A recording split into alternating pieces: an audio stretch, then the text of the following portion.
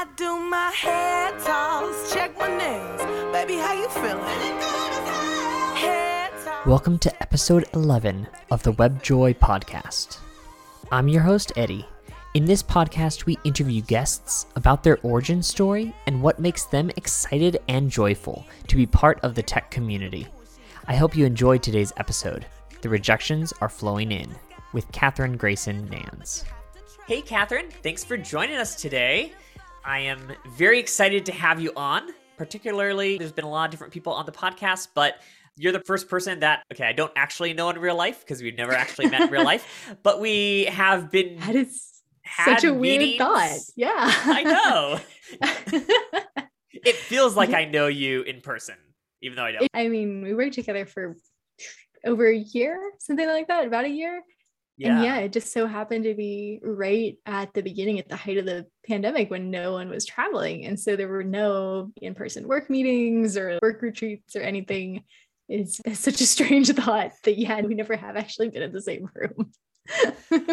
Yeah, exactly. We had one person come on the team right before you that literally was right as the pandemic hit. And so they were the first person to not actually fly out and meet me and go to the office. And then you were the second. So yeah, it was sad.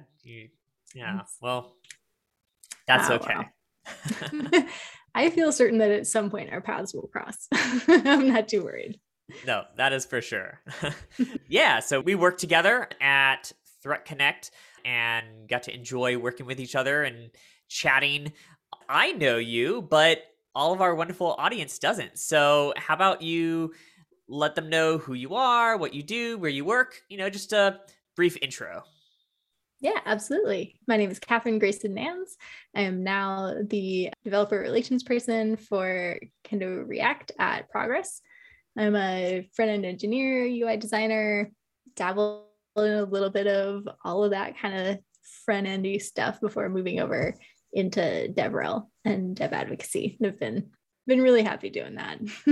Awesome. Let's see a short version of how you got involved in tech, because you've done a lot of movement. I wandered around. Yeah. It was a journey. Yeah. Tell us what your journey's been like. Yeah, I actually started off thinking that I was going to be working in graphic design. That was what I went to school for, got a fine arts degree. And a couple of years after that, working for ad agencies, mostly kind of bopping around. And then it was becoming more and more common for graphic designers to also be expected to do some web design. It was one of those things where I feel like it was right on the cusp where I had to take like one class in web design to graduate. And it was very much done begrudgingly by my professors. Like they say we have to teach you this now, but like whatever kind of thing. But then working, it was like, oh, this is actually a lot of fun. I'm actually enjoying this. And I dabbled a little bit, took a Java class in high school and stuff, and had made my own websites and customized my MySpace page and whatever. And so having just enough HTML and CSS to be dangerous meant that I ended up getting put on a bunch of web design projects just because I knew what people were talking about. And the more of them I did, the more I was like, this is fun. This is really fun. So I kind of wandered graphic design into web design, into web development, into UI design and development, and app development, and front-end engineering specifically. And one thing led to another. I did HTML email development for a minute. I just kept trying stuff to see what was fun and what stuck. And I bounced around between jobs for a bit and just tried things out. And I was feeling settled as a front-end engineer when someone at Progress reached out to me and was like, have you ever thought about developer relations? And I was like, no, but tell me more. Yeah. So what you're saying is that programming like slowly drew you in and we took you over to the dark side and then DevRel stole you. It's been interesting because that was one of the things I was really like worried about. I remember asking like 1,000 times during the interview process, I don't want to forget how to code. I don't want to lose my skill set. And they were like, don't worry, which was true. I'm still coding so much, doing workshops and demos and building out sample stuff with our product and working with our dev team. But I joke to everyone that it took me a long time to get used to not living my life in 2-week sprints. It's just different when you're not developing a product and working constantly in product cycles in quite the same way. But yeah, still fun. Oh, a nice change of pace, right? After being in sprints and cycles for a while, to be Yeah. able to, hey, work on this little project and work on that little project. There was definitely a couple months of rough adjustment where I was like, who's assigning me Jira tickets? What am I supposed to do? I have to assign me Jira tickets. Please tell me you don't actually use Jira. I don't use Jira, Okay. but I do use a Kanban board. To this day, my life is still lived in the like Kanban columns. I mean, Kanban columns is fine. If you move to DevRel, I feel like you've earned the right to step out of Jira, the all-encompassing eye of Jira. I do technically have an account so that I can look at stuff that our dev team is working on because they work in Jira. Every once in a blue moon, I'll pop in and I'm like, yeah, didn't miss that. I'm good. I live mostly out of Notion now. Nice. That's so good. My new like home base. Well, see, we probably should have made the topic about Notion, but that's okay. We're already in this thing. But because you were trying to subvert into using Notion at our last job together. I'm a big Notion fan. Like, so I'm not surprised that you are in Notion. Yes. I would continue to be a hardcore fan. I can appreciate it. I've tried bits and pieces of it here and there, but I put stuff in there and then I never go back to it, much like my to-do app. So it just kind of sits and gets dusty. Everyone's got to find some process that works for them. And I don't think it's ever going to be the same for two people, which is probably why everyone hates Jira. That's true. Everyone is different, and Jira is trying to be one thing to all people. And that's gonna, yeah. Awesome. Well, alas, we aren't talking about Notion today, but we have some other really fun stuff to talk about. So, this podcast is all about what brings us joy. And so you've been doing some stuff recently that brings you joy? Yeah. I was trying to think about it when you first posed that question to me. I really liked it. I feel like it's something that we don't talk about enough in tech. It's so easy to like gripe or complain about whatever's not working for us. The idea of like, what are you doing that you've been really into recently? It's like, yeah, what am I doing? And after a little bit of thought, for me, the answer was definitely getting back to tech conferences and speaking at conferences. That was something that I have always dabbled in, but back before I was a developer advocate, it was something that I had to fit in outside of my 9-to-5 job. And you want to figure out the work-life balance. I enjoyed doing it. I liked the ways that it helped my career. I enjoyed the experience of being at conferences, but also they were a lot of work. And so I would do 1, maybe 2 conferences a year. Now it is 1, maybe 2 conferences a month, it feels like. And it's been really interesting to approach that with the new mentality that's part of my job and get to dedicate a bunch of time to working on talks and writing things and getting to attend so many conferences, especially, I don't want to say post-pandemic because we're not really post-pandemic, post the height of the pandemic with things opening back up a little bit. In-person conferences have been back, and it's been a real joy to get to be in the same room with other folks and to feel that energy and make those connections. So that's really been something that's been lighting me up recently. That's awesome. Yeah, particularly, I think you went to React Miami, right? Yep. That was my last in-person one that I did. Gosh, I think just 3 or 4 weeks ago, maybe. And that was a blast. That was fantastic. I saw all the photos on Twitter that people were posting, and I was like, that looks so fun. It was just genuinely, they were just having a great time. It was so fun. It was one of the most fun conferences that I've done. And it was great to get to run away to Miami while it was still a little bit cold back home. And be like, all right, like this is work. I get to hang out here under the palm trees and talking about React. All right, I can get used to this. I can see that. I've gotten to do a few. I was in Knoxville for Codestock a couple of weeks before that. I've done a few online conferences. I've got CodeLand coming up with Forum Dev 2 and Code Newbies. That'll be an online one that I'm still very hyped about. I'll be in St. Louis for DevUp in 2-3 weeks. That's sooner than I thought. Wow. Then I'll get to go to React Next in Tel Aviv at the end of June, which is like, That's exciting. That's insane. So it's definitely been something that I very much thrown myself into this conference season, and it's been just so much fun. What do you feel like you've missed most about conferences, right? There was definitely a lull during the height of the pandemic, and there was some stuff online. I can't remember if you did a lot of them online or not. Yeah, there were definitely a couple. I did ByteConf React sometime in 2020. I did one of the Women Who Code conferences, I believe Connect Reimagine. And then more recently, I've done the Women in Tech Summit and did Web Directions Hover, the CSS conference.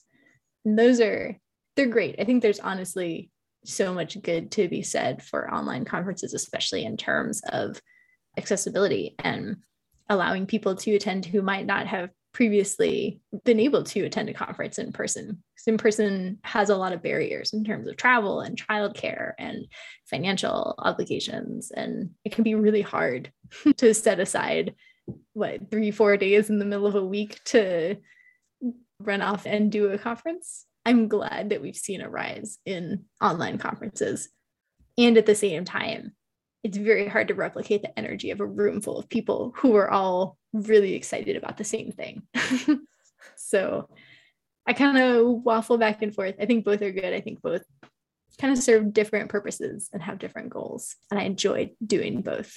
But for me, I think especially after the extended isolation of COVID times, it's been especially gratifying to be back in a room with people.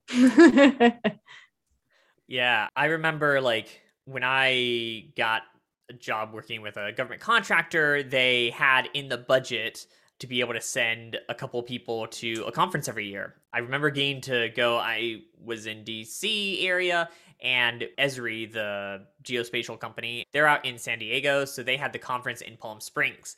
And so in February, I got to leave DC where it was cold and horrible and go to Palm Springs where it was warm and enjoyable. And I remember, because it was, government related and stuff, the car rental is covered and the hotel is covered. I remember that was the feeling. I feel like I had made it. I was in tech. I was like, here I am at this cool conference in a warm, sunny place, having fun. This is awesome. Absolutely. Oh yeah. My husband keeps joking. He's like, when are you going to start applying to more conferences in Hawaii? You try to apply to a conference in Paris.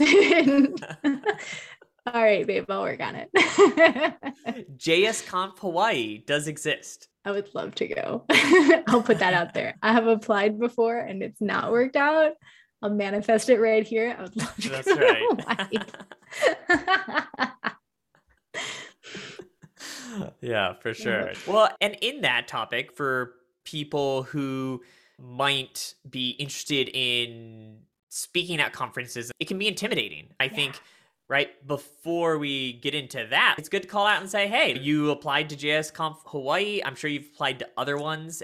I get rejected all the time. Yeah. That's something that I think almost hit home more once applying to conferences and speaking at conferences became part of my full-time job, was the reality of I literally can spend almost as much time as I want on this. I have the resources thanks to my company, and I still get declined. I would say probably 60% of the time. I'm trying to think what the numbers actually are. I do keep track of it. So I don't know if that's a good or bad thing for me mentally, but I made a little in Notion. I have a little table of everything that I've applied to and where it is, and is it virtual or is it in person, and how long are the session things, just so I can keep them all straight in my head. And as part of that, I'll just mark, accepted, declined, whatever. And I get plenty of rejections, like plenty of places are thanks, but no thanks. I think that's totally okay, honestly, because so much of it has nothing to do with a reflection of your skills or anything. They're just trying to balance a set of offerings, and they're looking at your topic and they're looking at the general vibe and what they want to focus on and what's hot this year and what they think will draw people in, and just trying to check boxes to make sure they've got an offering that's balanced and interesting and on trend. Sometimes it's not going to shake out in your favor, and that's them's the breaks. I don't know. Yeah, for sure. I've always kind of joked with this, and also with job applications, it's truly just a numbers game. The more you can put out, even if you're submitting the exact same thing everywhere. And I also double dip plenty, and I'll give the same talk wherever, but I'll submit the same thing with the same description and the same all the way down.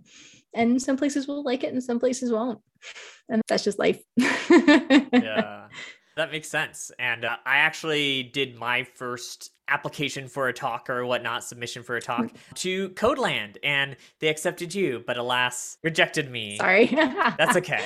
I'm happy for you. That one was tight. I didn't realize until I got the email what a small speaker set that was. I think there's only like 13 or 15 talks, which again, for a lot of conferences will be really big and have like multiple tracks and might have 30 or 40 speakers. And so to see that one was yeah, of course the numbers are not in anyone's favor there. Yeah, so put yourself out there if you're interested in speaking at conferences. I got rejected my first time. It's okay. I'm gonna take that Me too. and throw it to another conference, and Kathryn gets rejected plenty, 60%. So yeah, I guess it's probably higher. It probably should have been like 65 or 70. The longer the podcast goes on, the higher the number climbs. It's just going to keep getting, the rejections are flowing in as we speak. But yeah, I think especially when you're new and you're still figuring out, there's a little bit of like salesmanship to it too, in terms of framing what you've got and being confident in your offering. And especially if you've got other work, if there's stuff you can point to and be like, here are some other talks I've given, here are some blog posts I've written. Those things all help your chances too, because it lets the organizers see a little bit of who you are and how you speak and how you write and kind of how you approach things. And it's never a bad thing to be able to point them to things and be like, here's my vibe. See if I make the vibe check. That's good. Well, as we wrap up today, I always like to say, as a community, we love to support each other. And so just want to see, what are you working on? What would you like to throw out there for the community to check out? Yeah, I mean, I got to give props to Kendo React, which is obviously the component library that I am the dev role for. But we just had our 2 release and we've got some great new stuff in there. And it's honestly just a really great, I know you kind of go, yeah, sure. They pay you to say that. And to an extent, but also I was really hesitant about third-party component libraries before I worked here. And Eddie can vouch because I was building one from the ground up at Threat Connect to basically avoid. That was what I was doing before I worked at Progress. And I was really hesitant because I had such frustration dealing with those kind of third-party libraries and trying to like design around them, especially as a UI designer and working in CSS and trying to override styles. So they really had to sell me to come over and talk about Kendo. And I really believe that they've done a good job of prioritizing the designer experience just as much as the developer experience. And that was what sold me, what got me on board, and what I think makes them really different. So there was my spiel. But yeah, if you check it out, you can go to kendoreact.com, free 30-day trial, experiment with it, play as much as you like. At me on Twitter, ask any questions. I'm always happy to talk Kendo with folks. Awesome. Well, you heard it. They literally converted her from being anti third-party libraries to actually telling people to use Kendo. So it must be good if they got it over. So check it out. Well, thank you for joining us today, Kathryn. It's been so fun. Yeah, thank you so much for having me. This was great. Thanks for joining us for episode 11, The Rejections Are Flowing In, with Kathryn Grayson Nanz. You can find out more about Kathryn on her website, kgrayson.com, or her Twitter, @KathrynGrayson. You can find links to everything we talked about in this episode, as well as a link to Kathryn's website and Twitter in the show notes. If you enjoyed this episode, help others discover it as well by rating and reviewing it in your favorite podcast directory. And don't forget to follow us on Twitter @WebJoyFM. Thank you for listening, and have a great day.